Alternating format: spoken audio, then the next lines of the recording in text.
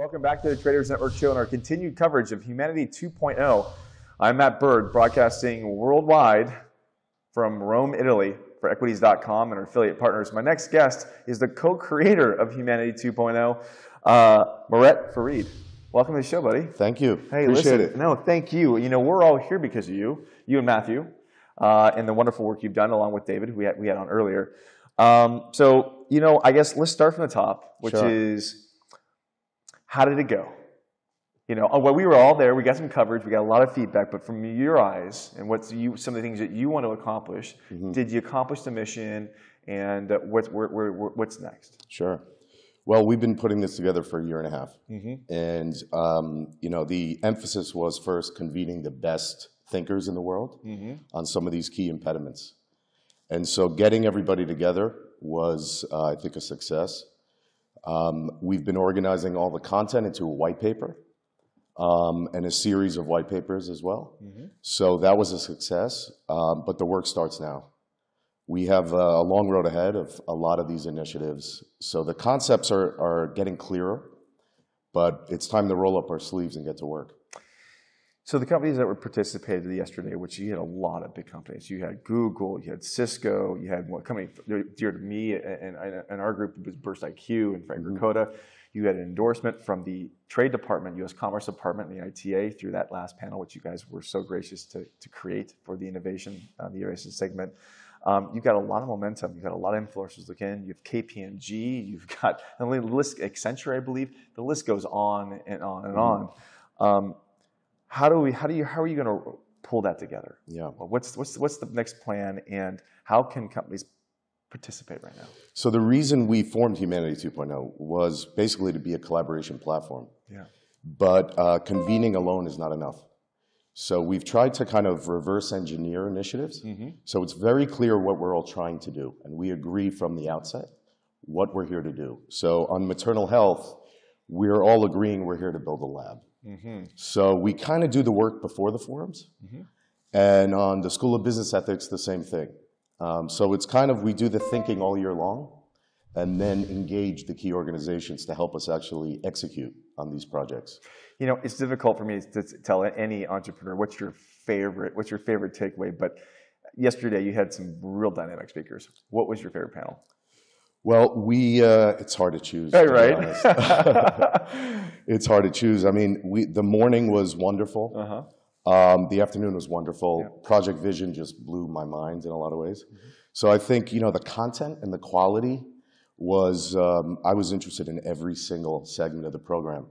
And I think that was the general consensus was, you know, all these people who were attending, we've engaged throughout the year.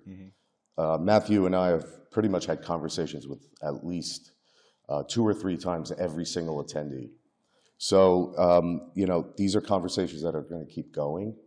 And that I think is important to actually get stuff done. How important was it to have the president of Malta? I can't put it into words. Right. She's an incredible leader. Yeah. And she guides us on what to do. So we follow her lead on things like maternal health. She's, you know, a global champion. You know, she's got a 30-year commitment and track record on maternal health. And I heard that the first you guys are going to debut at least a number of these initiatives in Malta. That's right. Along with her. Yeah. That's pretty impressive. So Malta will be our first partner.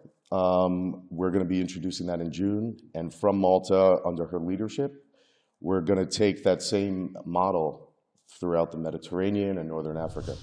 So she's really helping us think through how we distribute it and grow up as the initiative does. Do you expect any movement in 2020, 2019, 2020? Yeah, so we've been in a sprint organizing this white paper. I bet. So that's, you know, the contributors are literally the best in the world at what they do. Yeah. The Harvard School of Public Health, Jenny Joseph, the best midwife, IHME, who you heard from, Delos, the leader in healthy environments. So we're trying to look at this comprehensively, and we believe the lab will be open in 2 years. And between now and then, well, we have to move now. I guess you do. You really do. You got the momentum behind you right now, and that's right. Everything's moving. What's next? Roll up our sleeves and get to work. So we launched the lab yesterday. That means formalize our partnerships now, start 3 pilot programs, 1 in the US, 2 in the rest of the world, 1 in Malta, as I mentioned, and start construction within 12 months. What area in the US are you focusing on? We're going to look at it carefully. Yeah. We're obviously looking at kind of the vulnerable populations. We know where they are. We have the right leaders to guide us. We have the right tools to figure out, but it's really about connecting the dots. You know, there's probably a number of groups and a lot of organizations that advocate for regional-based support like that. So Sure. I'm sure you're going to have a lot of options when you're sourcing this. You know, unfortunately, we have a lot of options because the gaps are miles wide on maternal health. It's incredible. The U.S. is the most dangerous place to be pregnant in the developed world. Is that right? We rank 48th in infant mortality, okay? We spend more money per pregnancy than any other country in the world. And it's really a colossal failure. And so, unfortunately, the gaps are bigger than government, bigger than any organization can fill. Why do you think that is? Oh, how much time do we have? We've got as much time as you Okay, got. no, I mean, this has been covered ad nauseum at this point. Yeah. It's the most important public health issue that we're not addressing. And the social determinants of it, the healthcare systemic determinants of it, so half of all pregnancies are Medicaid. The majority of those Medicaid pregnancies barely get any access to care. And so you have, from the top down, every layer you look at, just a massive gap. And pregnant women are suffering as a result. Well, I'm really glad that you guys have taken hold of this and running with it, because I think you're a great advocate. You guys put together an incredible amplifier to shed a light on the issue, and you're coming up with the enablement platforms and mechanisms to solve the problem. So I got to give you credit to that, bud. Thanks. And listen, we got to cut to a commercial break. I'd love to have you back on the show again.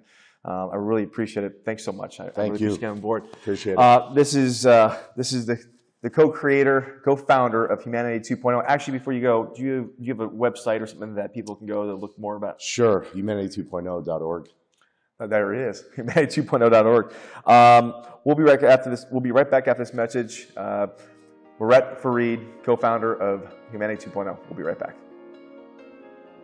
The 2019 Humanity 2.0 Forum is brought to you by Cisco Systems, CSR solutions that are accelerating global problem solving in ways that have never been attempted before, to Ulala, providing mobile blockchain solutions for the unbanked, and to Pledge Camp, the next generation of crowdfunding. A special thanks to Tonico in Vatican City for hosting our program.